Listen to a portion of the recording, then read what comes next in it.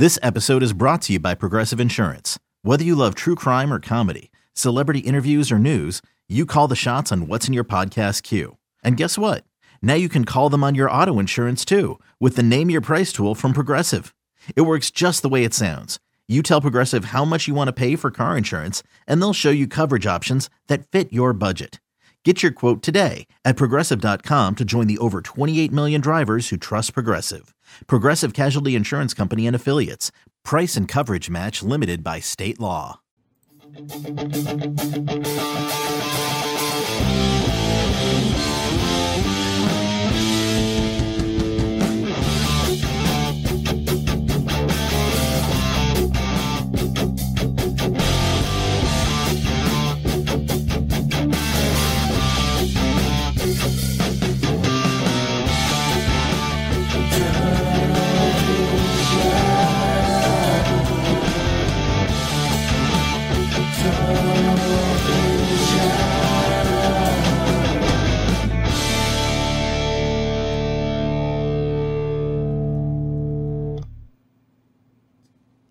Hello, everyone. Welcome to a very special edition of Tunnel Vision, a show brought to you by USCFootball.com. We've got a big crew coming at you live today on YouTube, Facebook, and Twitter. Of course, I got Chris Trevino next to me. What's up, Chris? How you doing, man? Good. How are you? Good. We got Jack running the board again.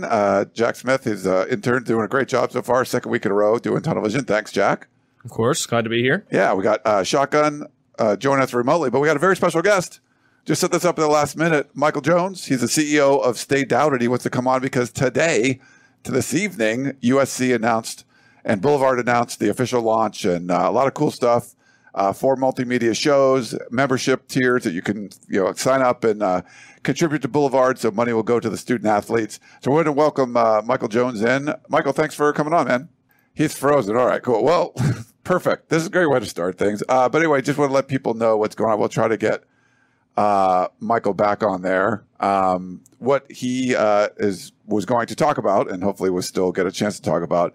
We got this official word today that Boulevard was launching. There are some cool as far as shows and things that involve student athletes where they would be going live, doing different kind of shows about what there's tacos.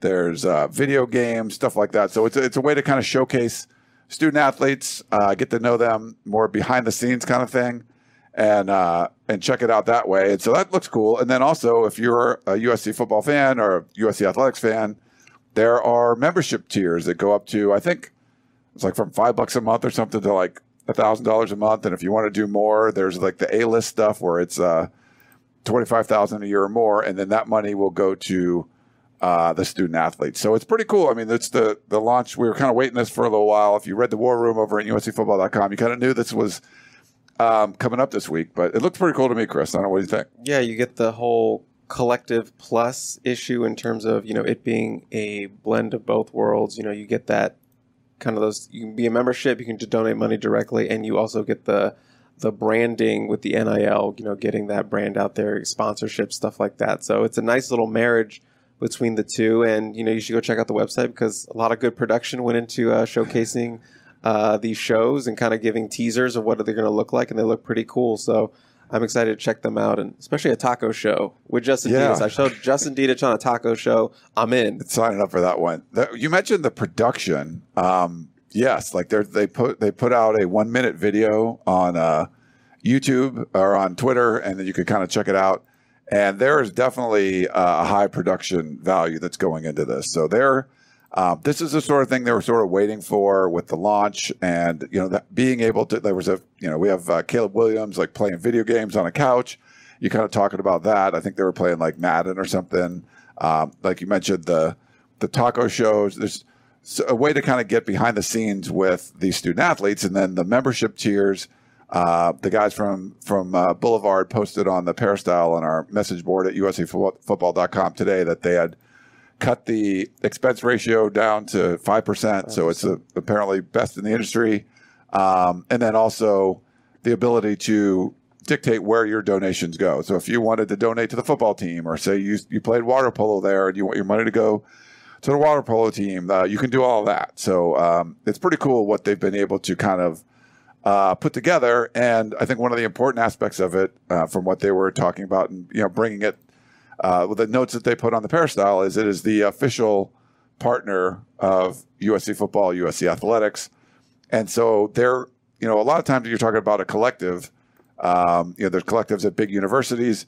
There's really not supposed to be any kind of association between the collective, this group of boosters that are putting money together, and the school. So, I mean, you could be talking about if they're looking at focusing on student athletes, prospects, the collective might be backing a prospect that the coaches don't necessarily want to have on the team. There's weird stuff that can go like this way with that. So the good thing about Boulevard, from what they were talking about, is that they actually are the official partner of USC athletics. So there's communication between Boulevard and Lincoln Riley or and Andy Mike Enfield Bohm or anybody else that they need to be in communication with. So it's a big advantage. But that's my explanation of things. But I think we have Michael on now, so I'll let him talk about it since he's the expert on what's going on. Michael, hopefully you're there now. Sorry, Michael. This is mine. Awesome. Okay.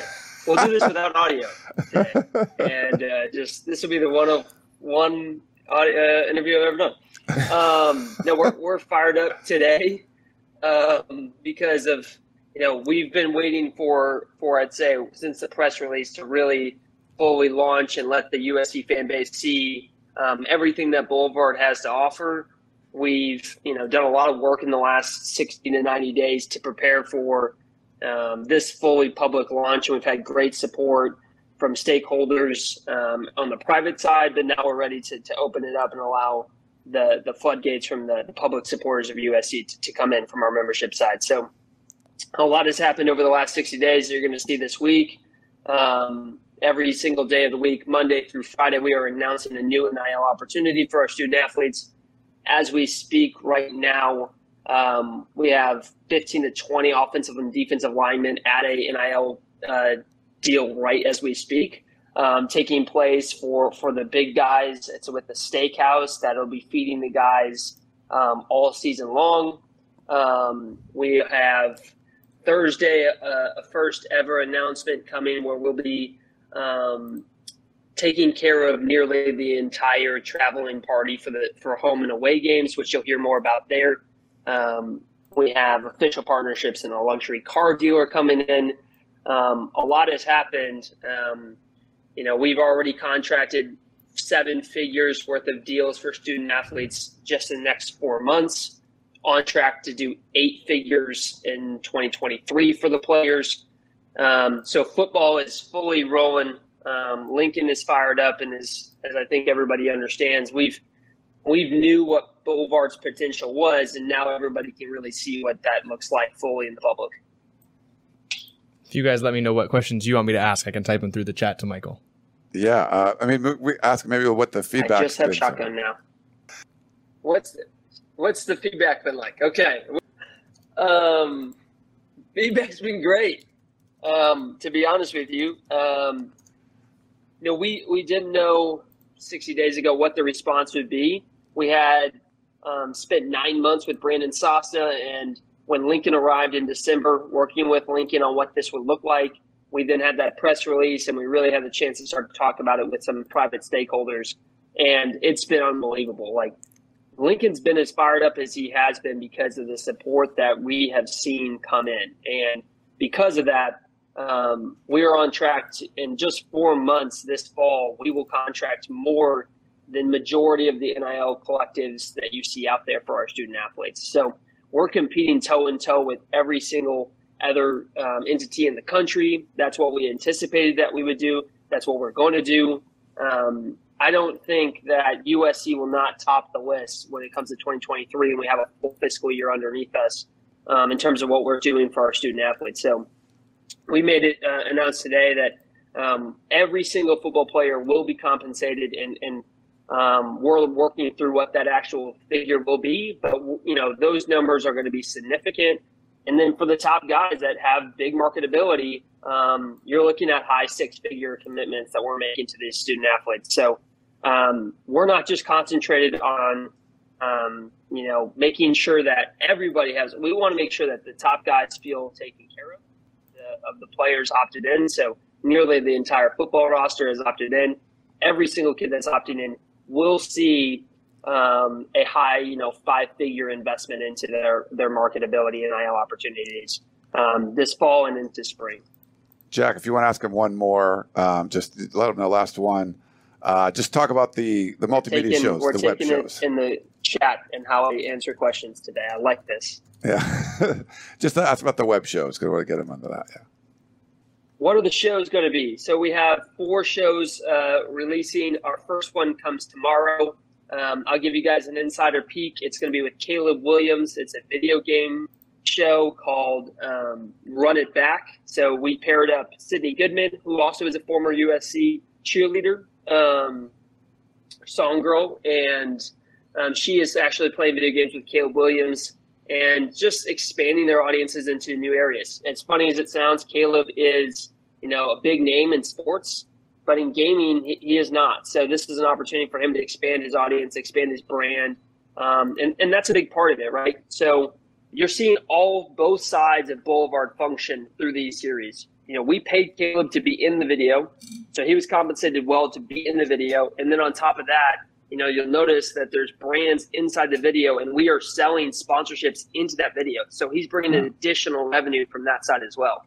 So in a lot of the NIL world, their only component is on this side, and we are compensating student athletes just as competitively on this side, but we're also bringing in additional revenue from national sponsors on top of that. So for Caleb Williams of the world, he could do that without Boulevard. If you don't have to put Caleb Williams in a Boulevard piece of content for him to be able to sell. But for somebody that isn't as marketable, they can actually go into a Boulevard ecosystem where they are much more sellable to a national ecosystem. So that is something that we're really excited about. So you have video games. We have a food series for the big guys that's going to be really fun. It's taco-based, going around some of the best taco joints in Los Angeles. We have a fashion-based one. We saw the teaser with Mario Williams. He's in that one. And then we have a 4th one that is more music-based, where they talk about some of the different music that they enjoy to listen to. And there's a strategic headphone company that we made sure was involved there. All right. Well, Michael Jones, CEO of Stay Doubted, thanks for joining us. Thanks for having me. This was the most unique experience I've had from an interview standpoint. But again, I just want to say this to everybody. We've listened, we've heard the feedback, we understand, and we're going to continue to adapt, get stronger. But the support that everyone has shown, and we've watched since it's come in, we're already past 6 figures in donations in the last 2 hours. So that just tells you how powerful the USC community is, that we went live to the general public and we're already into 6 figures. And we have 7 figures plus in private donations, almost 8 there. So USC is alive and well, and welcome to the NIL era where we can go win national championships. All right. Michael Jones, CEO of Stay Doubted. Thanks for joining us, man. Thank you. Sorry about this, but that's it's good. At least we got, it was good. You can so thanks, Jack, Jack was handling all that stuff behind us. Second day on the job, he's doing this. So that felt like that scene in The Martian where they're trying to communicate with him on Mars and they can't talk to each other. That's what that felt like. It did feel a little like that. We were literally talking to him the whole time before, for 15 minutes before the show started, and then things kind of went haywire a little bit. Do we still have Shotgun there? We still have Shotgun. We can't get rid of him. We can't get rid of him. Yeah, that's good. Unfortunately, we can't get rid of him. Can he not hear either? No, I got you. Oh, okay. Geez, I'm like, what's going on here, man? This is crazy. We, put stuff together last minute, so we do apologize. There's a lot going on, but we were it was good to hear from him. Shotgun, any thoughts on what Michael Jones had to say? Not necessarily just what he had to say, but so from reading the release and everything, I think one of the big figures is that 5%. They're only taking 5% overhead from the players, because if you guys noticed earlier this week, UCLA's players were putting out that they're coming out with a Westwood NIL club. This is the same company that has put this together. I'm blanking on the name off the top of my head right now, but has multiple of these around the country. There's a Fayetteville one for Arkansas. There's a Tempe one for Arizona State. They are taking 18% cut from the players. So just to compare that number is striking to me, 5% versus 18% there. And the fact that, that they did hear Mike talking about how they listened to the feedback and how your money will now go to one sport if that's what you want it to go towards. And, just some of the things, the adjustments they made. And again, this is something that is going to be a work in progress everywhere, the NIL just sphere, because the NCAA has been like, we don't have any control over this. You guys do what you want. And so because of that, there's just so many different ways that this can go about. And I think that's why you're seeing so many schools go in different ways about it. And, the way that USC is going about this, I think is interesting. Not only that they're getting paid for the appearance fee, for Caleb Williams, but also the product placement potential there. They'll be an Aquafina bottle or whatever in the video. And this is what you see a lot of times in music videos and movies as well. This is a way that makes a lot more money on the side that is not an active, hey, I'm drinking Gatorade or whatever. But the fact that there's a Gatorade bottle in the corner of the scene, makes a ton of money for these creative. And then also, you talked about, Ryan, the production value of that 1 minute clip. Getting our man Will Stout back involved. Yeah. Who was with the team in 2020. He came over from LSU, did some really cool things with USC. He was back involved in this video. So just to see him back over there, doing some things with USC again was really cool as well. Yeah. So it's good. I mean, again, apologize for the technical difficulties, but I'm glad you got to hear from him. The announcement just came a couple hours ago. It was like he was saying they've already got a bunch of donations. That they were the whole crew over there at Boulevard were nice enough to post on the Peristyle. So you got a heads up if you're a USCFootball.com member. They're telling you what's going on there, and then of course him willing to jump on the show here. I think he's Central Time, I think, where he is in Texas. So that was nice of him to come on. I know it's late there. Any other thoughts, Chris, before we kind of move on? Yeah, where's my appearance fee? Do you get an appearance fee? You should go. I'm asking you. Where's me and Shotgun's appearance fee? Yeah. I don't know. That's a good point. But in all seriousness, my standout from the press release was that 33% has gone to the offensive line and defensive line. Not bad. Not bad for a team that needs to get back to building the trenches. So I think that's a figure and a number that a lot of USC fans like to see. Yeah. But the big men are getting paid. No, big men getting paid. That's a good thing. All right. We kind of have to start the show go ahead. Go ahead, Shotty. I thought the numbers he just threw out at the very end there, that in 2 hours, what they've already raised, I thought that was pretty interesting as well. Yeah.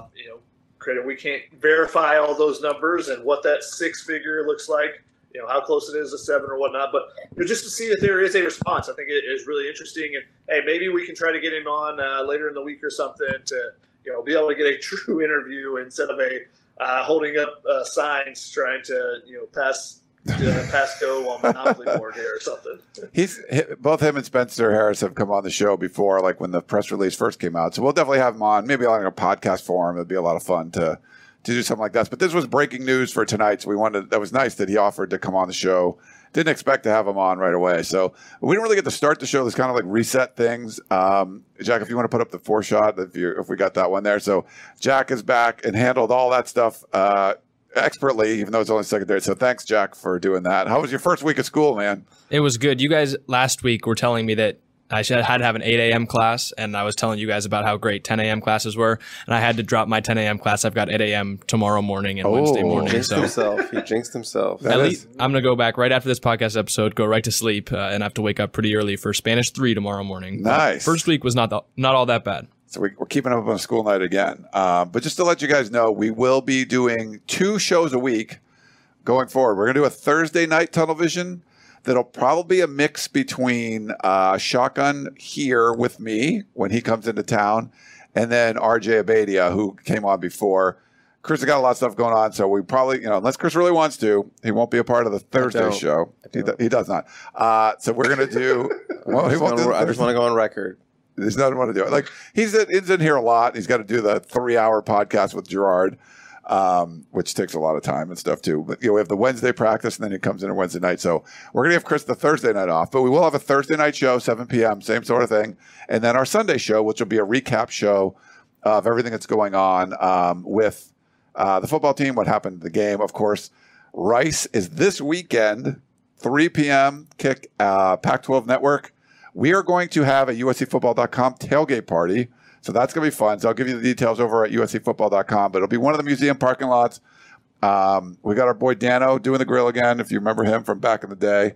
Trader Joe's providing all kinds of snacks. We'll have a bake-off. We're going to do a bake-off. I keep forgetting about that. We're going to have a bake-off. Mine will be the good ones. It'll be a blind taste test where you vote, and I think we're going to do some giveaways. We're going to do some giveaways. Yeah, so it'll be fun. Vote for me. Yeah, we're going to have we'll have like a massage table there. So like there's a massage company that's going to come out, and they'll do free like 10-minute massages. That'll be cool. We'll put up drinks and everything like that. So it should be a lot of fun. It's free. Just come on out if you're going to be going to the Rice game. It's a great way to kind of meet people from the site, the people that you talk with or whatever from the show or on the site, wherever. So make sure you guys check out. We'll put more stuff on our Twitter accounts and on USCFootball.com in the next couple of days to give you like exact locations and all that kind of stuff. But probably start around like 11 a.m. to noon. And then, we have to go to the game, so we're not going to be there. Like don't show up at 2:50 and think that you're going to see us. We're going to be long gone by then. So get there early, and you'll be able to hang out with some of the USCFootball.com staff. All right, but they also have some breaking news. I'm sorry, do you have something, Shadi? We'll make sure that Chris comes and doesn't just hide in the Well, I he has to because the bake-off. I have to be there for the bake. I'm legally required to be there for the bake-off. You think he wouldn't just drop off the food and then just duck out? Come on. Yeah. So whoever's there, we're going to let you be judges for the bake-off. Bless you, sir. We'll let you try the. I was surprised that wasn't just a fake sneeze and him taking off running to get out of He was like, show, "Woo, so. bye-bye." But there are also some big news. It was supposed to be like the headline of the show, but we had some other news that happened like more recently. USC picks up a big commit, 4-star commit, one of the top players in Arizona, big wide receiver. Chris, do you want to take that one away? Jacoby Lane out of Red Mountain, Arizona area, 6'4", 175 pounds.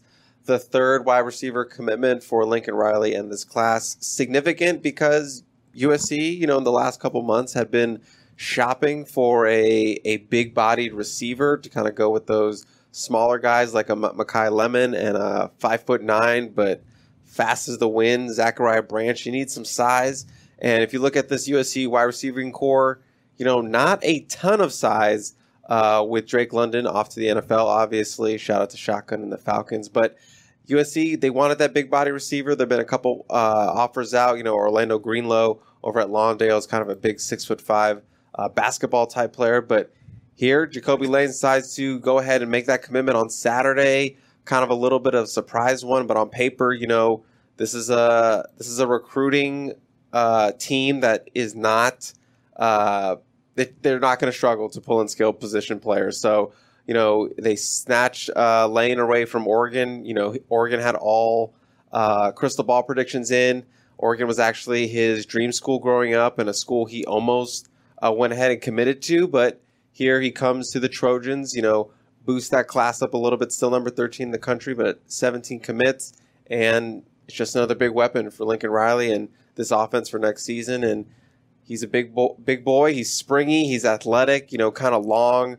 Watch his highlights. He's leaping over dudes, making one-handed catches in the back of the end zone. He's kind of that dynamic athlete that you want to throw the ball up to in the red zone, in the end zone. Yeah, but big commitment. It was Friday, I think that was. Saturday. It was on Saturday? Okay. Yeah, I was coming back from San Diego, and then stuff's blowing up. Big news coming out of that. Shadi, any thoughts on USC's new wide receiver commit? I mean, I think it's important when you're building a wide receiver room, you're building a team, you're building a coaching staff. You want diversity.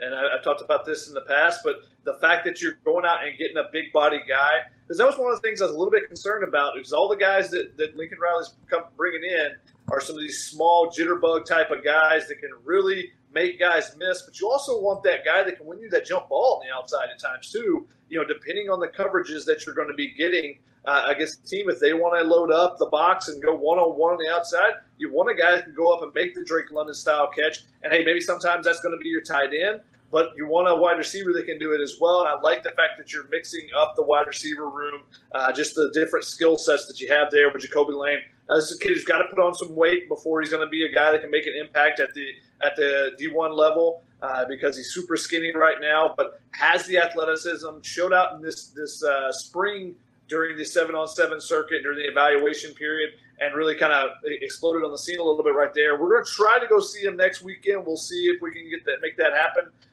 because his team is playing out in San Diego with some other kids. Deuce Robinson's playing down in the San Diego area. So we're going to see if we can see some of these Arizona boys when they make their trip down to Southern California here.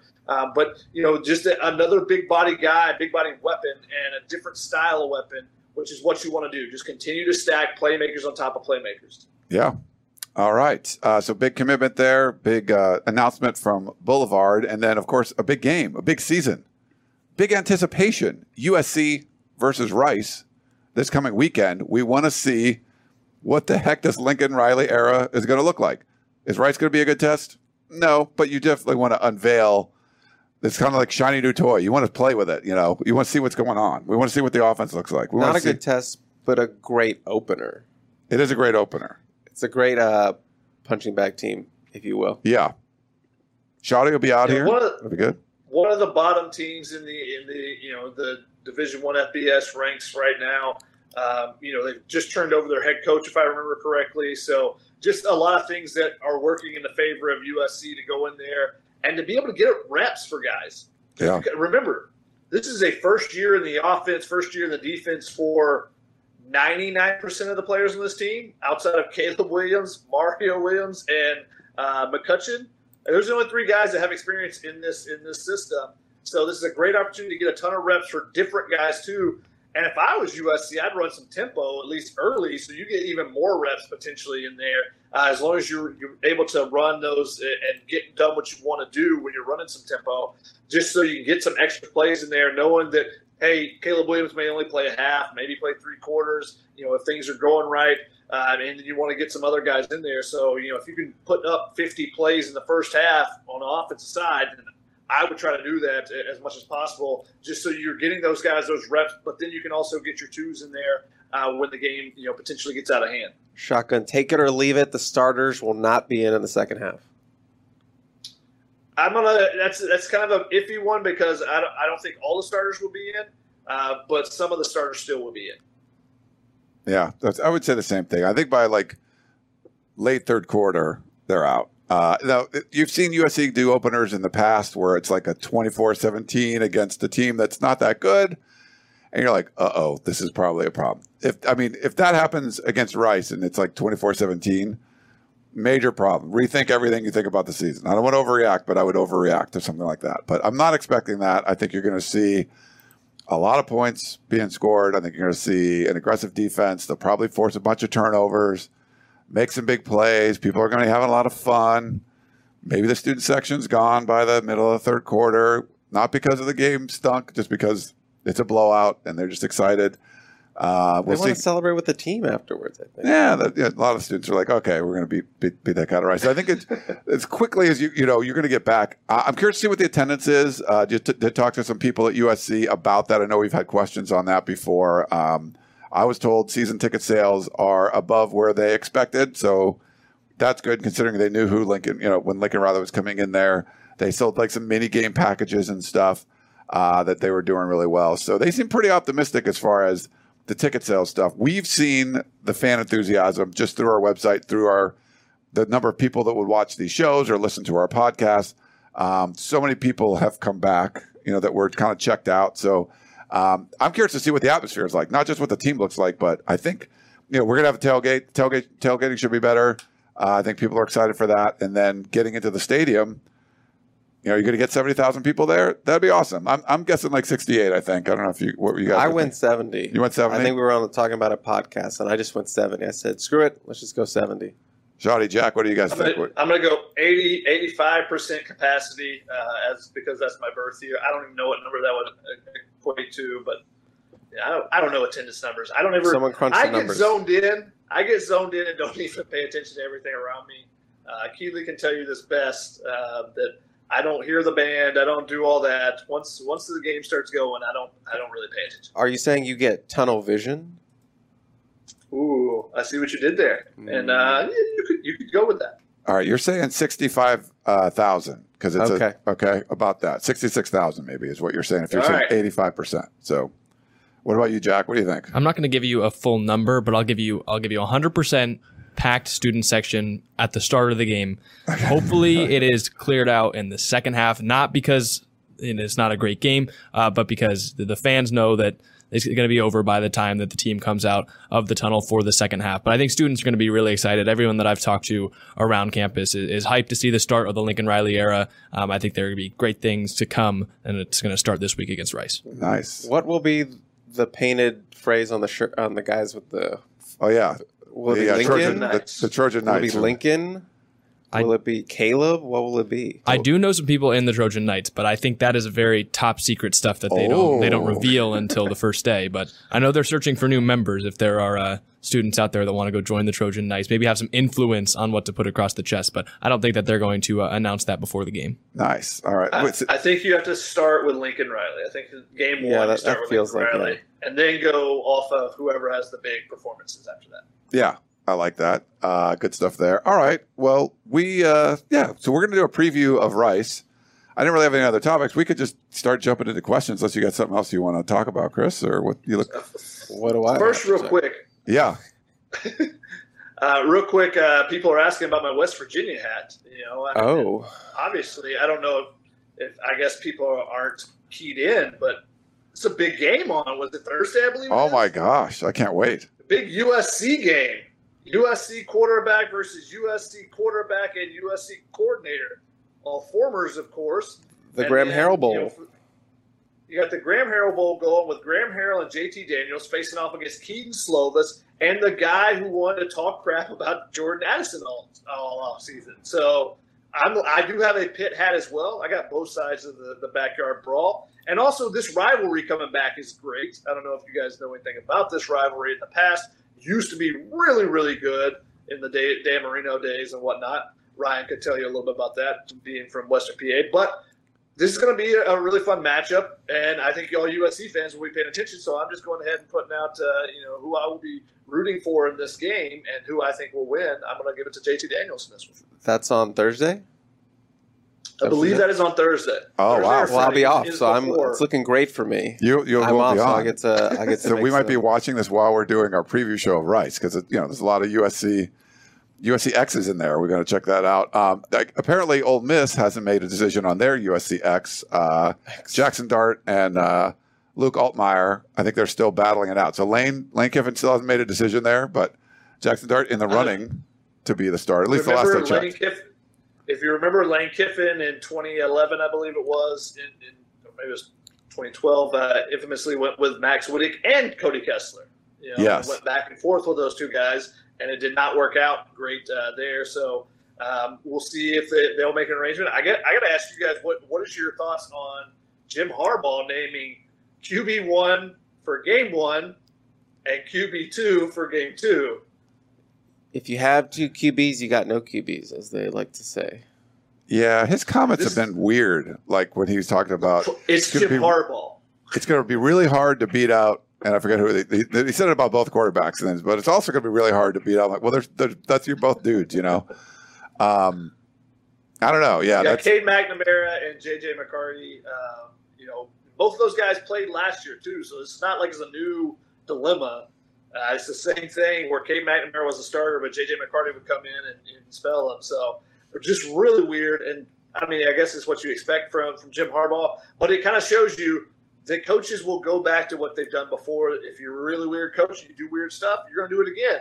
If you're Lane Kiffin, if you've had quarterback issues in the past, how many coaches learn from their mistakes? And we'll see when USC takes the field, if Lincoln Riley and Alex Grinch, if they learn from their mistakes that they had at Oklahoma as well. Look at that tie-in. Come on, guys. I like it. That's awesome, That's why you're the best in the business. When you got like Jim Harbaugh finally beats Ohio State, they make the playoff, but they didn't get any like recruiting momentum. It just doesn't seem like because there was the whole NFL thing. Yeah, he was like flirting with the NFL. You guys couldn't even remember when you were talking on the podcast, like who was the other playoff team? Like you could like. Thank you for reminding me. Yeah, no problem. Yeah, Michigan is not. At least I listened to your show. Yeah, that's good. But so to as far as that goes, it's like they didn't. I don't feel like he's built up I guess, a lot of cachet just from making the playoff. And so if you make a decision like this and you just won a championship, it's like, all right, we're going to give you the benefit of the doubt. It doesn't seem like he's been getting the benefit of the doubt. So I think he's going to be highly criticized for this one, which understandably. Hot seat? I don't think it's a hot seat. I'm just saying, like, you don't get a free pass. Like, Jimbo Fisher wins a national championship at Florida State. He can do what he wants for quite a while. Kirby Smart wins one last year, and he comes out and wants to play a middle linebacker or quarterback. You're like, all right, he won last year with a kind of an okay quarterback. Like, you're going to give him the benefit of the doubt. It doesn't seem like Harbaugh's getting that. So we'll see what happens. But this is not a Michigan podcast. That is a weird decision. This is a USC podcast. We got a lot of USC questions, I think. Before we get into the question, I just want to say, obviously, college football is back, returned on Saturday. Yes. So I know I don't know, you're on a boat somewhere. I don't know if you're watching. I did watch the Nebraska. I was at a bar in San Diego after we went on the boat. Nebraska versus Northwestern in Dublin. So that Saturday, we went on the boat Saturday morning before we came back up here. Got to watch that Nebraska bar packed. I tweeted out a little video to see like college football fans cheering, and they were winning early, and then they blew it at the end. But it's just just being there was like, oh my God, there's all these people dressed up in the same clothes, cheering for the same stuff. It just like college football was back. It's like, oh, that felt really good. Yeah, and I just want to say, watching all the pregame coverage and obviously a lot of talking heads on Saturday before the game started, a lot of USC talk. A lot of USC, USC was getting a lot of airtime with Lincoln Riley. They're bringing up their segments on what is USC and Lincoln Riley going to go. There was a guy on the College Game Day show with the sign, Venerables over Lincoln Riley. They're taking it well or whatever. But a lot of USC popping up on national broadcasts. Obviously, Los Alamitos, Makai Lemon and Malachi Nelson were playing on ESPN2 against American Heritage. So a lot of USC love there with those guys. Los Al obviously did not have a solid effort, but Makai Lemon balled out. So a lot of love for him from the broadcast. So just a lot of USCs going on in the national broadcast. USC is nationally relevant again without playing a game, just from what you've done in the offseason. So obviously now you got to go out and win. But people want to talk about USC. Not, it's not an afterthought because Clay Helton's running the program. Lincoln Riley's running the program. People are excited. Now you got to go out and prove it on the field because you can become irrelevant again if you start losing games you shouldn't, and things like that. But I just wanted to share that because that was like a common thread I was noticing while watching. Yeah, you could see USC stuff everywhere. Yeah. Not like Clay Helton's on the hot seat stuff. Like, that's the only thing you would really see. Yeah.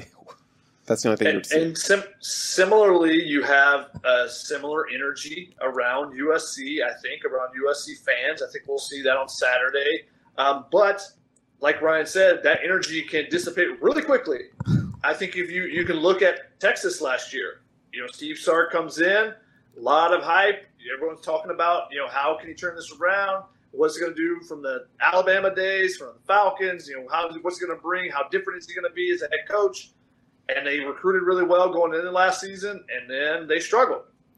And, there's a lot of, the conversation changed. There's still plenty of Texas talk, but it was a lot different talk there. So, I think that's an important thing to note. There's a lot of conversation about USC, and there's a lot of expectations right now, actually.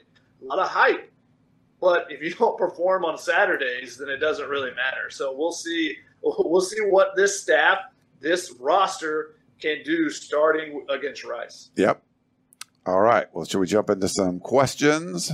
Yeah. Do it. What do you want to start with, Jack? Absolutely. So we put out a little post on YouTube asking you guys for questions before the show started. That was earlier this morning. We can do that every time we've got a show so you guys can get your questions in early. Gregory Kane was the first one on YouTube. What game out of the next 5 after Rice, he doesn't believe that Rice is a huge test, will tell us how the USC will stack up against Utah? So the ones you can choose from: Stanford, Fresno State, Oregon State, Arizona State, and Washington State.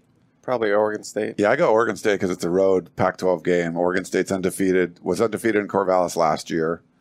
Half the stadium's going to be gone. They're a good team. Jonathan Smith's a good head coach, and he has that program in the right direction. So I would say they would probably be the first real test to set it up for Utah. Yeah, they can push you around a little bit. Defense is suspect, so USC should be able to outscore them. But I think that you'll learn a lot. It's a road game. It's a tough team that's physical up front. how does USC look against a team like that that's sort of like a Utah light? And Utah went to Corvallis last year when they were playing well, not early on before they started Cam Rising, and lost to Oregon State when Utah was like on fire. So you could lose there for sure. That'll be a really interesting game to see if USC can stop the run. If you remember last year, USC could not stop the run at all against Oregon State. They ran for over 250 yards, maybe over 300. I don't remember the exact number. And then they crushed USC on play action because USC couldn't stop the run. So if they can't stop the run against Oregon State, they're not going to be able to do it against Utah either. So that is a great, kind of precursor of Utah light, as you phrased it, Ryan. But don't overlook Fresno State. A little bit of a trap game there. Just the fact that you're going from Stanford, first Pac-12 game with Lincoln Riley, on the road, you come back home, you're looking forward to that Oregon State game. Fresno State is a dangerous team. I mean, some people have them in their top 25s.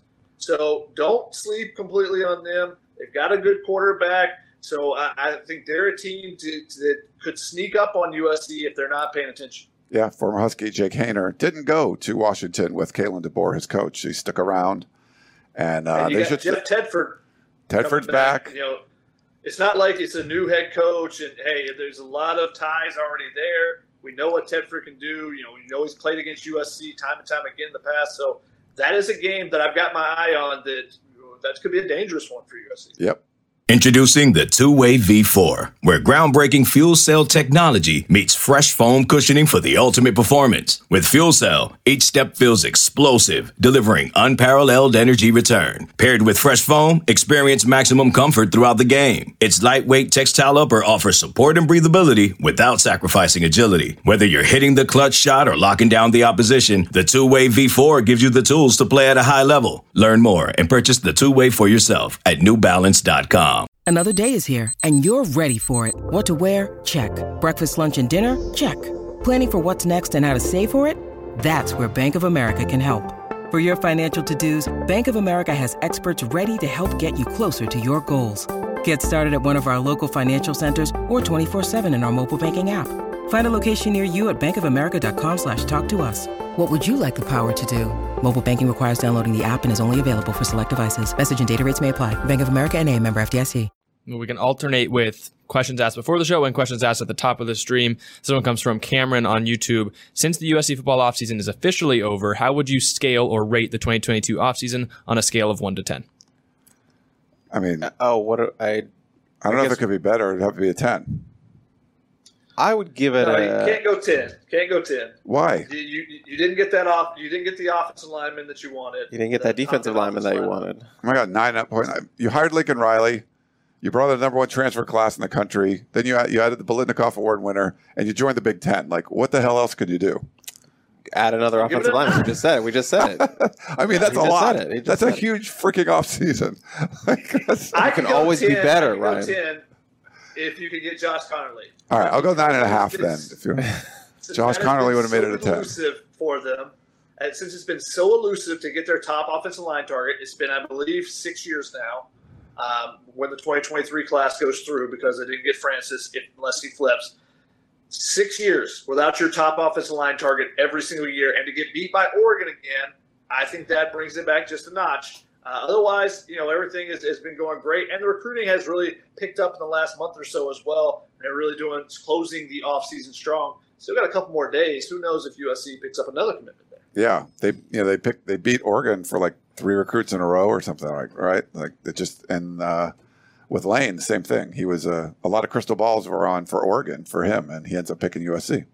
Shaka makes a great point. You did not get any of those top blue chip offensive linemen that you were trying to get: Josh Connerly, Francis Malyoga, or Lucas Simmons. If you would have got one of those guys, I would be more inclined to give it the 10, but I'll probably give it a 9. All right. You guys in the thread and the chat on each platform. Give us your grade as well. Ruben said 9.9, so he's close. Nice. I think between 9.5 and 9.9 is fair. I don't think you can ever go 10. You can always do better. I think we wouldn't want there to be an offseason in the future without the ability to go above this offseason. Yeah. So I think that's fair. Going back to the questions asked before the show, Hot Ninja JIZ from YouTube, how do our skill positions stack up against other top teams in college football? I think he was thinking Ohio State, Alabama, some of those big name teams. How do the skill positions stack up? I think it stacks up well. The wide receiver room is really packed. Now, Ohio State probably has the best top end, 2-3 guys. But, I mean, USC is really deep there. Adding the Biletnikoff Award winner is huge.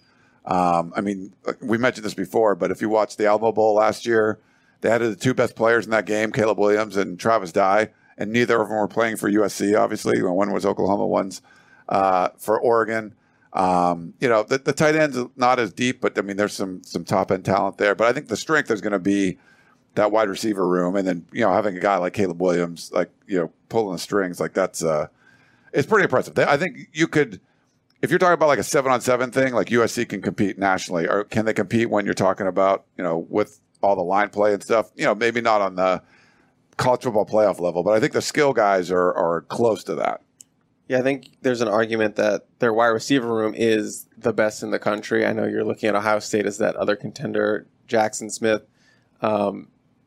is just so good. He's like considered the number one wide receiver in the country, and I think that carries a lot of their room. Alabama's reloading a little bit with their skill players, so I would say USC is the number one contender to Ohio State in that room. But if we're talking about like overall skill in terms of wide receivers, tight ends, and running backs, I would say USC is definitely top 5. You put it all together against all other programs in the country.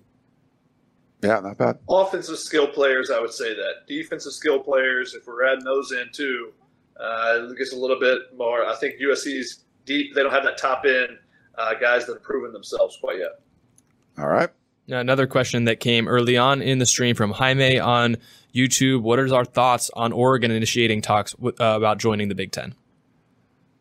Yeah, I mean, it's like through back channels, and there's no reason Oregon or anyone. I mean, you got to open up some lines of communication. My gut is still that the Big Ten's not going to expand more. There's a lot of thought of this, just everything kind of calming down, and this is the way things are going to be. But the Big Ten came out with their massive media rights deal, and they're also, they're in battles with the other conferences too, and ESPN, what they do.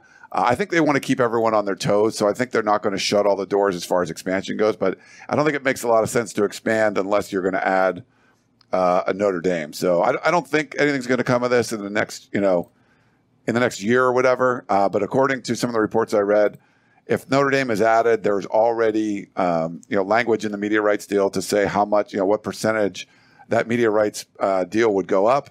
There's not specific numbers, but there's, it opens things up. Like if you added Oregon and Washington to the Big Ten, there aren't specific numbers in the contract already, but they were for Notre Dame. So that tells me they would add Notre Dame in this offseason, but I don't think they would add anyone else. It's conference realignment. Anything can happen, but my guess is you're not going to see Oregon, Washington go into the Big Ten. And that's, if the Big Ten called, both schools would jump at the opportunity to go. I just don't think it's going to happen. I've had people reach out to me from Oregon, Oregon fans and people that work at Oregon, and my response was, I don't know, and I don't really care. It'll eventually get settled, and I can't invest any more time into conference realignment. I know where USC is going. I'm just focused on getting ready for the season to get open. I'm hyped, ready to see some action. Yes, 100%. I agree. Blessum Breaks on YouTube before the show. He thinks that, asking, I guess, isn't being ranked 14th in the AP too high? So I guess trying to gauge our opinion on whether USC is too highly ranked in the Associated Press poll going into the year. I'm on record of saying I think it's a little too high. I think like around 16, 15 would probably be the highest, 17, that range. But I understand why they're 14, and it's not like I think it's an egregiously too high spot, but I'm just saying I think it's a little bit too high. That's my argument. I don't think there's much difference between 14 and 15. It's in that range. Like if you feel there's a team that's going to finish 9-3, which I think they will, that's probably around where they'd be ranked. That's where I'm predicting. So it makes sense to me. But they, like we said, they got to perform on the field. We just feel like that's the potential for this team, but with upside. This could be a top, 6-7 team. We don't know. But there would be, you go on the road and beat an Oregon State, or maybe come close against Utah, but you beat UCLA and you beat Notre Dame, like things like that. Like, then this could be a top 6, top 7 kind of team, or maybe higher, who knows. But I think 9-3 is probably the good target. It's a big improvement, and you would end up somewhere around there. So I don't have an issue with it. Another question, Brandon from YouTube. When do you think we will know the captains, and who do you think that they will be? Oh. Do you remember? I feel like that should be an announcement this week. Usually they make an announcement you're not waiting until game day. So whether that is on Thursday when Lincoln Riley speaks to the media, Thursday morning, or on Tuesday when he speaks, I would expect captains to be named this week at some point. I think the obvious ones are going to be Caleb Williams and Shane Lee. Yep. There's a reason why they're at media day. They've been mentioned by everybody. The real question is, who's going to be after that? We discussed that. It was last week or 2 weeks ago. There's a lot of candidates. And even I thought it was interesting, Lincoln Riley said this week on Thursday, he said, we don't have a lack of leaders. He said, we have a ton of leaders. He said they've got to figure out who's going to be that next group to step up going in the future. But he said they have a ton of guys, and he mentioned everyone from Alex Stadhouse and Miller Moss on down the list to Justin Dedich and some other guys that maybe haven't been those forefront guys in the past, but just a number of guys that have stepped up this offseason and have really been leaders as well. I just think they got a ton of guys that are bought in, and I think that means everyone's kind of going in the right direction, and there's just a couple of guys that are up front right now. Who's after Caleb Williams and Shane Lee could be anyone, I think. I would guess Tuli Tuipulotu and Andrew Voorhees. Those would be my guesses. Yeah, it could be Brett Nealon too, but I think it would be Voorhees. And I think with Tuli, as far as like star power goes, like Caleb Williams, Kalen Bullock is a younger guy. I don't know. He could potentially be someone like that, but I was going to go with Tuli just because when we talked to him recently, he just seemed very more statesman-like. He's like, more like, hey, you're going to be a captain. You got to step up and speak. It sounds like that's what's going on. So just the way that he's done the interviews, I'm kind of leaning towards what Chris is saying. I think Tuli will be a captain. Another question from before the show. Oh, my bad. Real quick, Jack. Tuli is only 19 years old. I know he's been on campus for what seems like 6 years because of his brother being around all the time. Only 19 years old, and the same thing with Kalen Bullock, also young for his age, his grade as well. So two of USC's biggest defensive stars are pretty young guys. And the other end of the spectrum, you got like Tyron Taleni, who's I think 39 or something. 39. Jesus Christ. He's 26. He's 26. But fun fact: Tuli's birthday will be on the Rice game. So he'll turn 20. Yeah, nice. He could be a captain on his birthday. I think USC's they're going to do their Trojans Live broadcast again, like on Mondays. They could announce captains then. But I think Shotgun's right. We'll probably hear this week. But thanks for that question. Yeah, before the show again. Even with a 3:00 game, Tuli still can't go out after the game to celebrate. He's only 20. Tuscan Raider 2 before the show. Which coach has impressed you the most so far? I know, Chris, you're there the earliest out of all of us. You're able to see all the coaches come out of the tunnel. So maybe you start on this one. Which coach has been the most impressive? In terms of size, Sean Nua. In terms of speaking or like just being around, probably Alex Grinch for me. I think he's like a classic defensive coordinator, and then you can ask him like one question and he goes off into this whole diatribe of something, which is like typically how defensive coordinators speak. But I just like listening to him. I like listening to him coach on the field. He's very intense and can be funny sometimes. So I like him and Brian Odom.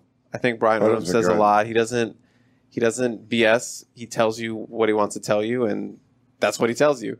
And I like talking to him. He's very like no nonsense about it, and he's got a little personality when you talk to him enough. So I would say Brian Odom and Alex Grinch. Yeah, those are great ones. I love Tuscan Raider, by the way. That's a great moniker for our questioner. I love that. A couple of new guys I like talking to a lot. Dennis Simmons, the outside wide receivers coach, and Roy Manning is a lot of fun. The Russian coach. So those guys are really, I love their energy when we interview with those guys. It was fun to be able to sit down with some of these guys in the kind of USC Media Day thing. And, we got to talk to these guys for like a half an hour straight. So that was cool. But I do love talking to Alex Grinch. He came on our television show. I've bumped into him a couple times out in the South Bay and stuff. Just really good dude. He's someone you're rooting for. You're like, he gets a lot of criticism. You want to see this defense perform well, So he's a good dude. I think if he gets this defense turned around, he's going to get a lot of credit for it, and he deserves it. So we got another question coming from YouTube from Keith. What guy on the scout team or second or third string do you expect will be a starter by midseason? Coach Lincoln Riley talked about when he was at Oklahoma, Marquise Brown started on the scout team, was one of the best receivers in the FBS by about midseason. So do you think there's any guys like that on USC's roster this year, and who do you think it would be? I don't know about scout team, but like second team, I would say Lake McCree. It seems like the tight ends have been kind of on the second team mainly. So, and I think Lake has super high potential as like a weapon in this offense, playing that H-back role. So I would go with Mr. Lake McCree. Could be we saw glimpses of what he can do out there on the field late in the season. You know, he's coming off that knee injury, but I would pick number 87. I like it. My first thought was Eric Gentry. He's a guy that's worked with, has not been with the ones consistently at least. Seen Raylan Goforth there, Shane Lee. So the fact that the conversation that Brian Odom had about him, how quickly he has absorbed so much stuff and the knowledge that he's come with, I think he's an interesting potential. And just as he gets more and more kind of used to the middle linebacker spot after playing on the edge last year, I think he's a guy that could come on like that. You got a couple of freshmen that could also be guys that, if they're not starters, they're at least getting more playing time. Damani Jackson, if he stays healthy, Raleek Brown, I think he's going to have at least a package to start with. But how much that develops as the season progresses, that'll be interesting to watch as well. Yeah, it's funny because I would have said Gentry for sure, but it looked like he'd been getting, first team reps. They're talking about him a lot. So it's kind of like you're expecting to see a lot of him already. I don't know if it would be on the offensive line like a Gino Quinones or someone if he ends up getting some love, because it's going to be hard because the injuries. They're probably if he's starting. I think something's happened. Now Josh Henson did talk about maybe doing a rotation, and you might see one at like left tackle. I don't know if they're going to break into any of the other guys that do that, but I think Gentry's a good one, and could end up being one of the wide receivers. Like you could have said like a Kyle Ford, but he's been out for a little while. I like Terrell Bynum a lot, and we haven't heard too much about him. Maybe someone like that, but you're probably going to see a lot of receivers play. So there's a good option there. And then like a Darwin Barlow, I think he's someone that when we talk to Kyle McDonald, a lot of love for the former TCU running back. So that'd be interesting to see. I think there's a lot of potential for that. We'll see. I don't know about scout team guys, but certainly some guys that maybe aren't in the listed as starters already. One more guy. How about the former number one player in the country, Corey Foreman? Yeah. Didn't practice much in camp, just now getting back. Now, he could end up starting on Saturday. We don't know. We'll see where Romello Height is after he's been banged up as well. But just the fact that Corey Foreman hasn't been able to practice the entire fall camp, he's a guy that when he gets on the field could take big steps really quickly if he's out there and able to practice and play full speed going forward. Hey, Solo was in pads. Solomon Tuialapupu. Ooh, that could be a good one.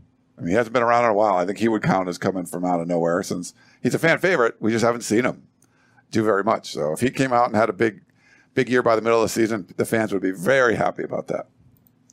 We got another question from Kevin on YouTube. Do you expect anyone to redshirt? And then another follow-up, any non-freshmen? We really haven't heard, I don't think, a whole lot about this yet, so I'm anxious to hear you guys' opinions about this. He said any freshman redshirt or non-freshman? First of all, do you expect anyone to redshirt? And then a follow-up question, are there any non-freshmen that you expect? I always expect someone to redshirt. Yeah. I don't know who. There's a ton of guys. I mean, there's guys who will get playing time. They have that 4-game cap, so there'll be guys who get that. But I expect, it's not a huge high school class, but I do expect some guys that will need the red shirt. As far as non-freshman guys, off the top of my head, I don't really have anyone for you. If you pull up, here's the one thing if you want to look at the numbers. So you can check out our scholarship distribution chart for 2022. There's 10 seniors I have listed, 10 juniors, 40 sophomores, and then 21 freshmen. And those include red shirts. And this is just based off of, that 40 numbers because of the COVID year. Everyone kind of got mashed together. The class of 2020, 2021 end up being one. So guys that are in that group Like a Jake Jensen, I don't believe he's used his red shirt. He could redshirt. I think you'd like to try to redshirt a bunch of those sophomores if you can. So when they move over to juniors, a lot of those guys stay. You don't want 40 juniors and stuff on the team. Now there's some guys like a Michael Jackson or I don't think a Mario Williams is going to do that. Some of the offensive linemen like an Andrew Millick, he could do. I don't think you're going to see Cortland Ford or Jonah Monheim redshirt. A Jamar Sakona. He could potentially redshirt. I don't think you're going to see Romello Height or Corey Foreman. Chris Thompson Jr., if he's injured, if he's not able to go, someone like that. A Rajon Davis could potentially, he's probably going to play a bunch on special teams. Jacoby Covington, Josh Jackson, Jalen Smith are all true sophomores. And then Xavier Alford, Kalen Bullock, and Latrell McCutcheon. So if a few of those guys aren't going to play, they get injured, they can redshirt and then kind of be held back for that and stay sophomores, it would help. They got to break up that 40 number somehow. So of non-freshmen, I would think you're going to look for the sophomore class, and some of those guys will, if they're not going to play, maybe you hold them out of special teams and just give them a redshirt year. I don't think it's that big of a deal, Ryan, having that big block, because remember, there's a number of those guys that are if you've been in college for 2 years, then you have the extra year already from 2020 as well. So I don't think it's that big of a deal. Some of those guys you mentioned technically would have redshirted 2020. Yes. Jamar Sakona was not playing much in 2020, but he doesn't technically have a red shirt but he is you could label him a third year sophomore this year. This is his third year, and he's only played a couple games that first year. He technically he hasn't used his red shirt, but he has the extra year of the 2020. So, I think that 2020 throws it off a little bit. So just you got to keep that in mind. That's part of the reason why that class is so big, I think. Yeah. Another question coming from Ruben on YouTube. We've been talking about the wide receivers a lot. His question is, which running back impresses on Saturday, and do you expect anyone to go over 100 yards? I think Travis Dye, and I think he does. Right. I think they'll all get touches. And, I've talked about this a little bit. Maybe we'll have a little Raleek Brown, Stephen Carr, freshman year, first game moment. Ooh. Rips off a 50-yard run, 60-yard run, something like that. Maybe a game day prediction for me. I don't know. Maybe those are coming back. Looking forward soon. to your predictions. We'll have the 10 bold predictions for the season coming out this week, my annual one. So, and then obviously I do 5 every game day. Yeah. I'm getting the 5 for 5 this year, Ryan. You're going to get 5 I'm getting it done. I like to see you get off the 1 or 0. You got to get 2 or 3. I'd be impressed. It's tough. He makes I've gone over. I've gone 4. I've gone 4. You 2. I've gone 3. I've never run the full gambit. I've never got all 5 for 5. Have you done 1? You've probably done 1 before. Yeah. Right? Yeah. Okay. All right. Do the predictions come with the baked goods on Saturday? Ooh. That'll be a bonus prediction. I will win. Okay. The bake-off. I literally have not even looked at a recipe to make these cupcakes. Yet. I don't want to hear where I didn't do it and have time. I'm showing up. No. I'm showing up. I'm so going to show up. If you show up, I win. I'm showing up for my NFL fantasy draft without looking at anything. I'm not going to pick a kicker in the first round or anything, but I'm just saying I haven't prepped and I expect a win. So we'll see what happens. A lot like how you said USC is getting a lot of hype without playing a game yet so far. Ryan, you're the only one with a prediction for victory in the bake-off. You're leading Chris 1-0. Someone said that your barbecue skills are going to come in handy and you'll figure out baking on that day. Another question is on YouTube coming from Larry is, do you think this team will have an edge or a nasty disposition about them? I think there'll be some sort of chip, especially coming from the guys who were on the team last year. They took a lot of crap last year and a lot of blowouts, a lot of losses, and I think obviously a lot of them are just excited for the newness of Lincoln Riley and this team. So I think there will be sort of this little bit of an edge, given the disrespect and all the stuff they went through last season. 4-8, a lot of blowout losses at home in the Coliseum. I think so. Guys that were on the team last year, I think they'll be playing with a little bit more oomph. Given that a lot of them are here for their last ride. They want to go out, like a Nick Figueroa, Andrew Voorhees, Brett Nealon, guys like that. I think they'll play with a little bit of an extra something. I think they'll score a bunch of points. That'll just be kind of just with some swagger. I think you're going to see a little nastiness on the defensive side of the ball. I think they want to get aggressive. They want to force negative plays, force some turnovers. I think, I don't think Lincoln Riley will be upset if you get an aggression penalty, things like that. So, yeah, I think you're going to see more of that on the defensive side. So there's another question. I think this one, maybe Chris goes with your bold predictions. Does SC have someone big to run out of the tunnel? If so, who do you think it'll be? I don't think it's been announced so far. So maybe a bold prediction? Bad Bunny? Bad Bunny. No, I don't. Bad Bunny. No, I don't know. I'm assuming it's going to be a former player. Maybe Carson Palmer. That would be an interesting one. I don't know if you heard it. If it happens, you're welcome. I made it happen. Carson Palmer, I think. People have been talking about him. This it'll be the re-debut of the number 3. So maybe, I don't know. Maybe I think that's a really good guess. I was at an event, like a USC Marshall event, that John Walker was. He's part of the Marshall School of Business board, and they had a bunch of guys from that national championship team.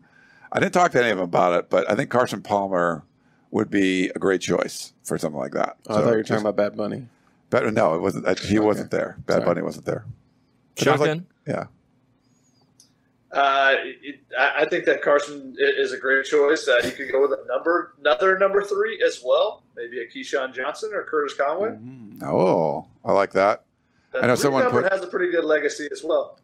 People talk about Reggie Bush. Yeah, so Reggie's working, so he can't run out of the tunnel. He's working because he's like on the studio show. So I don't know where they're doing the first Fox Big Noon kickoff. Yeah, I'm not sure where they're doing that. But, yeah, it's going to be tough for Reggie to do that. Unless he's doing a USC game, then they could potentially do it. I wonder if Keyshawn would then also be working, too, for ESPN. I don't know what his college football responsibilities are for this season. But also I know that he's in Los Angeles doing work for ESPN now, not New York like he has been in past seasons. So it'd be pretty cool if they could bring him out at some point this year. Another question from Brandon. I mean, keeping it on the subject of ESPN, you guys watch College Game Day. Lee Corso predicted Caleb Williams to win the Heisman. What do you guys think about that prediction? Also, Lee Corso's he struggled busting. He struggled busting. I love Lee Corso. Well, yeah. It's time to shut down the Lee Corso pick train, whatever. It sucks because he's been a staple on that show. We had there was a brilliant post on the Peristyle that the guy they were criticizing. He said that the College Game Day format needs to get some sort of enema or something. I forget what it was. Like, holy cat, like a rework. And I love Corso. I don't know. I'm not going to put a lot of stock in his predictions. He's there because he's just such a presence. But it was hard to listen, to him because he's kind of struggling with it, which sucks because I love the guy, but I don't know. But it's certainly a viable thing. It's a real world thing that can happen. Caleb Williams is a legit Heisman contender. I mean, he's like top third or fourth. Vegas easily odds. Top 5, top 3. So it's a legit prediction to make. So we're gonna see. But yeah, Lee Corso. It's rough. I preferred his predictions to Desmond Howard's. I mean, if your prediction comes true and West Virginia beats Pitt this week, there goes down one of Desmond Howard's 4 college football playoff teams. I don't know if you guys saw that, but he had Pitt as the 4 seed in the playoff and beating Clemson to win the ACC. Narduzzi. 4 seed in the playoff. Narduzzi paid him. Losing with Texas A&M and I believe Michigan was the other one. So and Baylor. I don't think Michigan's going to be as good. Oh, was it Baylor? Oh, so I don't think so. But hey, wow, it's fun. Hey, the thing is, if you're on a show and you're on a show that has the same format as Ryan just said, it's been the same for 20 years. Why not mix up your predictions? Because it's been the same teams forever. And it probably will be. That's the problem. You shouted into the abyss. But you're talking about, you lose Mark Whipple, right? You lose Pickett, the first round quarterback. Mark Whipple not having a great week 1, I'll tell you that. No, he did not have a great week going to Nebraska. And you lose the Biletnikoff Award winner from last year. Like, I don't know. I mean, it's just like, you lost all these dudes and then you're going to get better. Like, that's a tough one for me to swallow. Mark Whipple calling his top receiver in Nebraska a bigger, faster, stronger Jordan Addison. And they brought that up on the broadcast, and the very next play, he drops it. Oh, geez. That's an unfair label to put on a kid. Right. It should be noted that Jordan Addison had some drop issues last year at Pittsburgh as well. Yeah, but he won the Biletnikoff, so. When you get targeted 144 times, Yeah, you're not that gonna was catch that him. was the thing people would say about Drake. Like, does he drop the ball too much? Like, no, because he throw him 190 balls. You're gonna drop a few. Or you could be Michael Pittman and drop like 2 in your career. True. You got fed a lot of passes too. So Yeah. it comes down to a concentration when you get the ball thrown to you 14 times in a game, especially when you're looking for that hit on some of those quick passes. So that's what it happens on some of those. But I'm just saying, Jordan Addison did have some drops last year. But the fact that you're hyping up your guy as a bigger, faster guy that just went out and had, 17 touchdowns and almost 1,500 yards, that's the part that makes you go, what? Excuse me, sir? Excuse me. The most you can Maybe say that's is why I see a Narduzzi little. was so mad.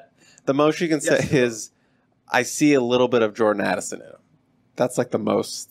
Don't call him a bigger, stronger, whatever of this. Yeah. Person. That's way too much. Way too much expectations. It's like I hate when draft prospects are coming out and people have like a draft comparison. They're comparing him to a Hall of Famer, but that's like going as far to say like he's going to be better than a Hall of Famer. Yeah. I don't know. I don't quite agree with that. But on the Desmond Howard thing, it definitely seems hard to believe that you're going to have a 4-team college football playoff and you're not going to have one of Alabama, Georgia, Ohio State, Clemson, like any of those 4, a completely new slate of 4 teams. I guess he probably was upset that he missed out on the one year that Michigan did make the playoffs. I don't think he predicted Michigan to go. And put him in there this year being from Michigan, but that's a tough 4-team prediction. Yeah. I mean, if you're going to go like people that haven't made it, like Texas A&M, they get this number 1 recruiting class. You could say they make a jump. They beat Alabama last year. People are saying USC just because the Pac-12 is not that tough. And, I get those. Like Pitt, it seems like they're going to take a step back. Like I wouldn't predict them. No, that's a weird one, but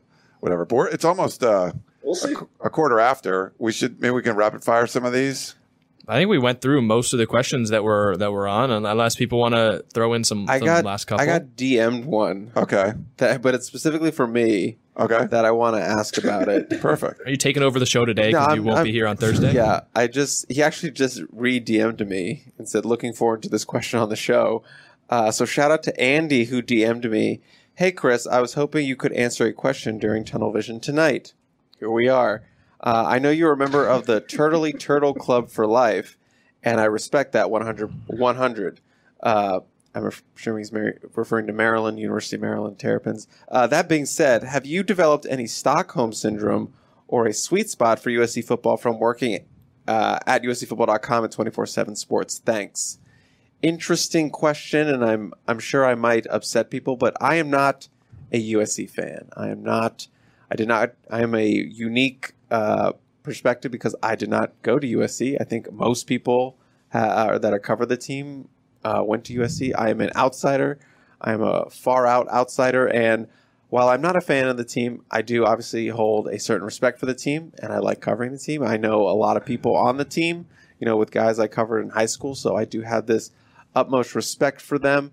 And the only thing I really root for is having a fun team to cover. That's really what I care about, having a exciting team to cover, a fun team to cover, and get to go cool places like Cotton Bowl or Rose Bowl or things like that. So that's kind of what I root for, in having a enjoyable work experience, covering a fun team. So if you want to interpret that as like I'm rooting for USC to win, that's not what I'm saying. But if you want to interpret it that way, for sure.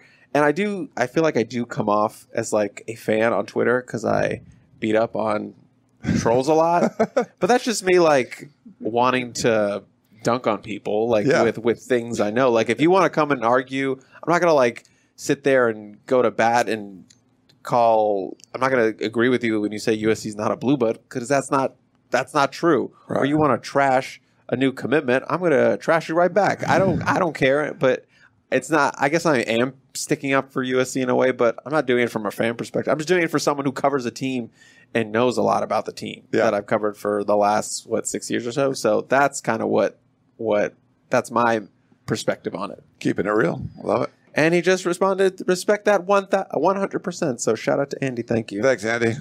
Shotty, you want to do a quick Someone else said, how do you hire someone who's not a USC fan? It's our job, guys. Yeah. We're not here to be fanboys. We're here to bring you information, give you information about the team, not to be fans of the team. I went to USC. Ryan went to USC, but I would not say that either of us are fans of the team.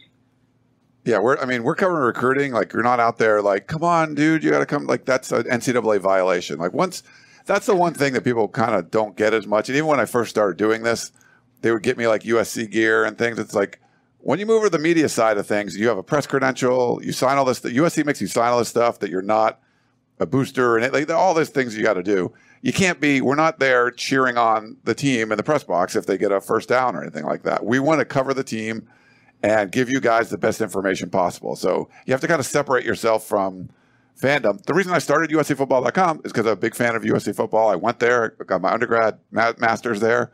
That's why I started it. But then once we started being in the media, and it was a whole different story. Then it was like, okay, this is not just a hobby that I'm just writing about the team for fun. This is like you're actually doing it as a job.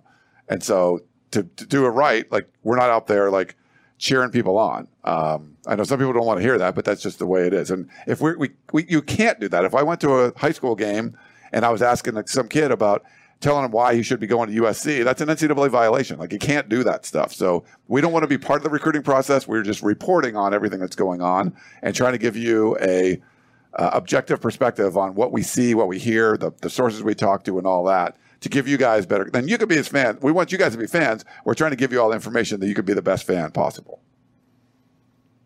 All right, so should we go to rapid fire now? Yeah, we got to do quick rapid fire. We'll do a few minutes of that. All right, GLBC, outside of Thule on the defense line, who do you see on our D line breaking out? We'll direct this one to you, Senior Sack. Okay. Dejon Ben kind of coming on here, as a guy who we don't really know what it's going to look like when he's out there on full snaps on Saturday. And I think he's going to have obviously a big part of the rotation. Looks like he's geared up to be a starter. So I would say Dejon Benton kind of breaking out. Number 79 had a big fourth down stop against Colorado last year. That's when I first talked to him. But I think we'll be interviewing him a lot more this season. So I'll go Brandon Peely. Slim down Brandon Peely. Yeah. I hope so for Brandon Peely's sake, just because of what he's went through the last couple of years. So we'll see if that happens. This is going to be directed at the old man and the young buck.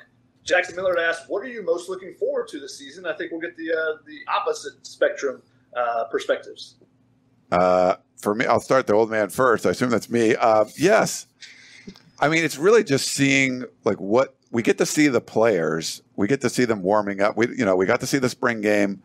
But we didn't get to see – it's like you've seen the ingredients. We just haven't seen the final product, right? People wanted some food analogies. Yeah, I saw that. Someone's like, I'm worried about Ryan Abraham. We've opened the box. It's like, there's a lot. It's like chopped, but instead of having like, chicken livers and sweet tarts, they're like, oh, we actually have like filet mignon. Oh, and it's HelloFresh. It's well, but it's not like like there's like, oh, this is like fresh asparagus.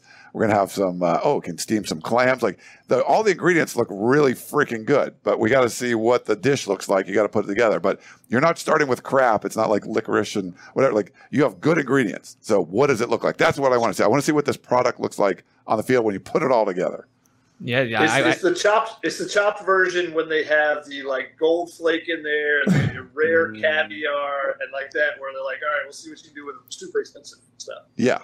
I'm excited I think you're right. I'm excited to see the product, but also see something new. We've heard all about what this offense could look like, and I'm excited to see it on the field. I see the ideas that Lincoln Riley has to put out onto the gridiron. It's been a long time since USC had a running quarterback as well. I think I'm really excited to see Caleb Williams and what he can do to just make this offense look a little bit newer than we've seen the past couple seasons, even going back to Sam Darnold and Keaton Slovis and Jackson Dart at the end of last year, and just see what the offense can look like with someone as dynamic as Caleb Williams, which we haven't had in a while, and Lincoln Riley's new philosophies that we've heard about but haven't seen on the field quite yet. I just want to say that question should have been addressed to Ryan as the old volleyball dude. Oh, yes. For anybody who watch All-American. Go watch All-American on Netflix. What, season 4? Whatever the I forget what episode it was. 4 or something, like 5 or something. I don't know. Yeah. Superluminal asked, do you think Lincoln Riley sees similarities between Max Williams and a former safety he had at Oklahoma, Bookie Radley Hiles, who is from Calabasas or from Pasadena, played at Calabasas, since both of them are undersized safeties? And I can answer this having seen both of those guys play. I think there's a little bit of difference. I think Max Williams is a more, just be in the right place at all times, and he just makes plays, whereas Bookie was much more of an aggressive player that would take chances and go for the interception, try to make that big play. So a little bit different in their thought process of how they play the position but I guess you could see the similar body types. Chris, quick chime in. You agree with that? Yeah, I would say that's pretty accurate. I would say Bookie's also has a lot more athleticism than Max has to rely on. But Max's football IQ is just off the charts. And that's kind of what you mentioned, just like always in the right place at the right time. So I think that's the kind of biggest fundamental difference.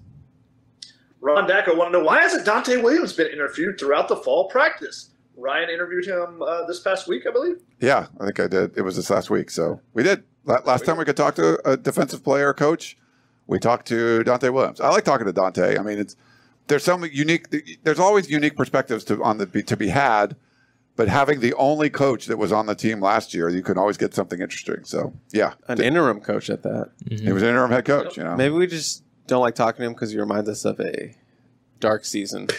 I still, we were doing a podcast last week, and Chris was listening to some kind of soundbite, and literally it was a Clay Helton soundbite, and there was sort of this reaction. I was like, "Wait, what was that?" It's just like, "Oh my god!" I just haven't had to hear that for a while. Shotgun, you know what clip it was?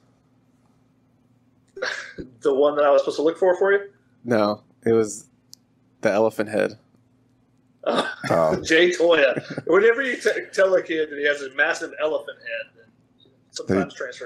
Then he transfers out. I rewatching the clip. It was like he was going to say something nice about Jay Toya, but then his brain took over and just said the first thing that popped into. He's like, "That guy's got the biggest head I've ever seen. It's like an elephant head." And I was like, "Oh no, no, what are you doing?" Then he transfers. Oh no, what are you doing? Vicky asked who could be a sleeper on defense this year, which kind of translates to that Jay Toya was a guy we thought last year could have. Yeah. Coming out of the spring. Examarion Gordon, X-Man, is a guy who's, looks like he's taken a step in his game. He's talked about how he shed a lot of weight. I think it was 202 when he came in. He's 190, feels a lot lighter. He's got some run with the first team when guys have been hurt. Lincoln Riley shouted him out for his growth from spring to fall. So I'll say the X-Man as a guy, just kind of a sleeper secondary guy, because they're going to run a lot of safeties, so we'll see that. I like it. I'm going to go Sierra Wright at the cornerback position. I think there's a lot of room for cornerbacks to get in there, get some playing time, and another one of those guys that Lincoln said had a great fall camp. Sierra Wright looking up. Cool. I don't know if Mekhi Blackman has gotten enough press to be considered a sleeper or not, but I think he's going to be a dude this year for USC. Similar to, since you brought up the kind of the feel of that clip, Ryan, Trunks asked, are you guys excited to stop answering Clay Helton questions? Or ask Clay Helton questions? Answer questions. Yes. Oh my God. That was one of the that was one of the best parts of well, first of all, I mean, you never want to root for anyone to get fired. I've said many times, Clay Helton's a nice bit. He's always been a good dude to me. But once that ended, we still got Clay Helton questions a bunch because people just didn't know what else to do. But it's nice that they've pretty much gone away. And then someone will still bring something up every once in a while. And a lot of people will be like, we don't want to hear about that anymore. This one right now. Like this one, yeah. We still but that's okay. Shotgun, you remember on the Family Feud, we would get at least one, when is Clay Helton going to be fired question. I'd be like, I've answered this. And then after he was fired, they kept bringing stuff up you've already fired him. There's not you can't, they wanted we got to fire him. And he was fired 3 games in, and the team's struggling, and they're still talking about it that already happened. Now you got to move forward. He's gone. There's no truth to the rumor that there's a bill being passed in the California state government that they'll rename Stockholm Syndrome the Clay Helton. Yeah. There's no truth to that. It'll be big horsey syndrome. A couple questions about starters. Will Alex Stadthaus start as kicker? I believe so. Who will start at linebacker? I think this is one of the more intriguing questions because I think it's still 3-man competition. You guys could probably say better of who's getting those 1 reps the little bit you're seeing. But I feel like there's still 3 guys in the battle there, and I don't know that it's settled from the conversations the coaches have given us.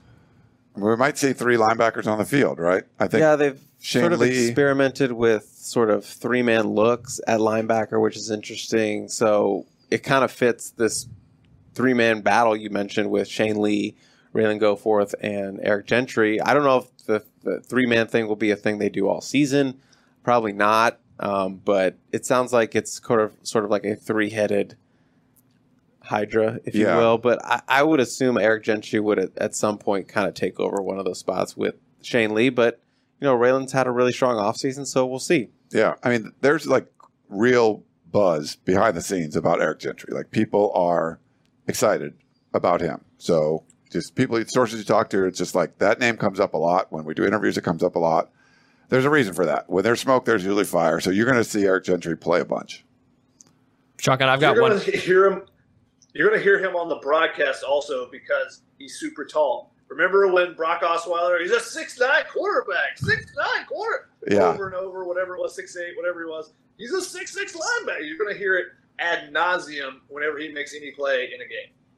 Someone had a comment, I think, on YouTube. They thought there would be a good nickname like Spaghetti and Meatball or something like that. I don't remember exactly what it was, but I saw it earlier.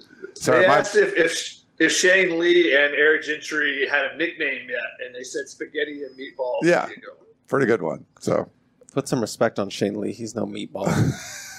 Compared to Eric Gentry, he is. Shotgun, I saw a fun. Sorry, USC already had a meatball on their team previously. That was Liam Douglas's nickname from, I believe, the Aaron Austin's staff. So we're going to go with no. And he's also at UCLA now, in case anyone was wondering. Yeah.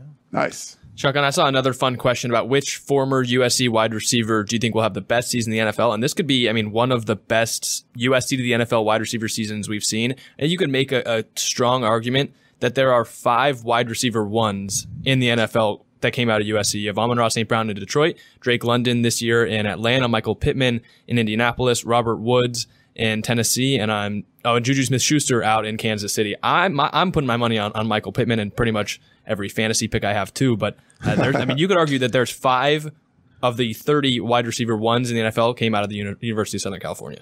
Give me St. Brown. I think I'd go St. Brown too. Wow.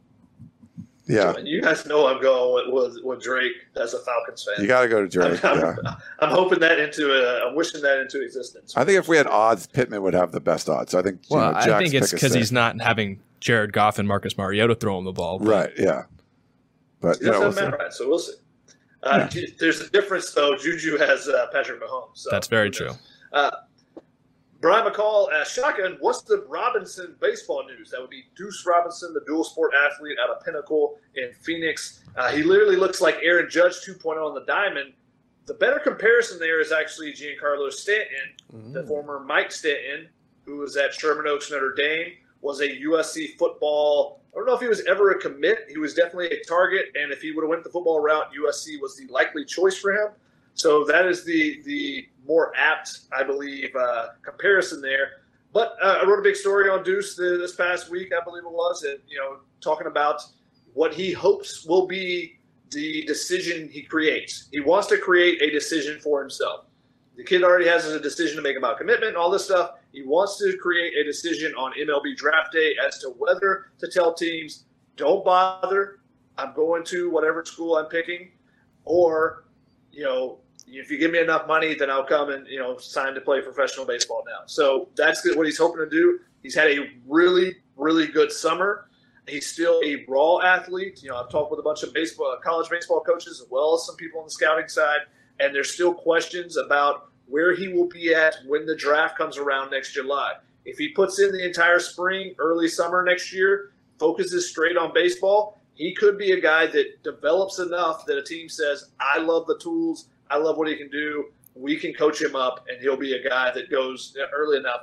But right now, he would not be a guy that would be drafted high enough to be paid what you would want, what he would want to not go to college for football. So that's kind of where he is right now. We'll see how that develops as it goes on. He's going to, start football, obviously, and then he's putting baseball on the back burner. He said, basically, hey, I'll try to get over to the baseball field whenever I can. In between games and stuff during football season, but then he hopes to play his entire senior season for baseball as well in the spring, but that'll be the first time. So it's hard to make that bouncing back and forth, and especially baseball, seeing, elite pitching if you are. So that's the big question for him, hitting all speed pitches, all that type of stuff. All right. Well, I think that's going to wrap it up. Another good show. Sorry for the glad we got to hear from Michael Jones at the top of the hour, top of the show. Sorry, there were some technical difficulties getting that in there, but you got to hear from him. We got to you get to see us scrambling while we're trying to hear us, but we heard from him. Yeah, he couldn't hear us. You get to hear us scrambling, trying to pause for time as we were trying to fix technical difficulties on the fly. But send me your best memes. Yeah, we got some good memes for that one. But that'll wrap things up. Make sure you're going to come back. You guys can all come back. Please hit the like, subscribe button on any of the platforms we're on. We'll be back on all 3 platforms Thursday night. Shotgun will be in town, so he'll be right here in the studio. So I think, Jack, you're going to be here too, right? You can make it. Yeah. So me, Jack, and Shotgun will do a preview of USC versus Rice, and we'll take a bunch of questions. Forgot to do the live callers because we were trying to set up Michael on this one, so we'll try to get the live callers again next time on Thursday. So hope you're for that, and then enjoy the Rice game. Hopefully you can come out to our tailgate at uscfootball.com. Check out our Twitter feeds and uscfootball.com for more information on our tailgate party. Should be a lot of fun, and then we'll see you Sunday night here on Tunnel Vision, recapping what we're expecting to be some kind of a blowout win over the Rice Owls. So if we're going to sign off there, we got Shotgun Spratling, Chris Trevino, Jack Smith doing a great job producing the show and hosting. So thank you all for tuning in to Tunnel Vision, and we will talk to you next time. Like and subscribe.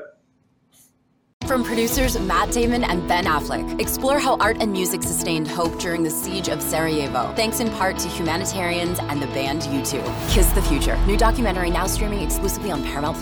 Go to Paramount+ to try it free. Terms apply.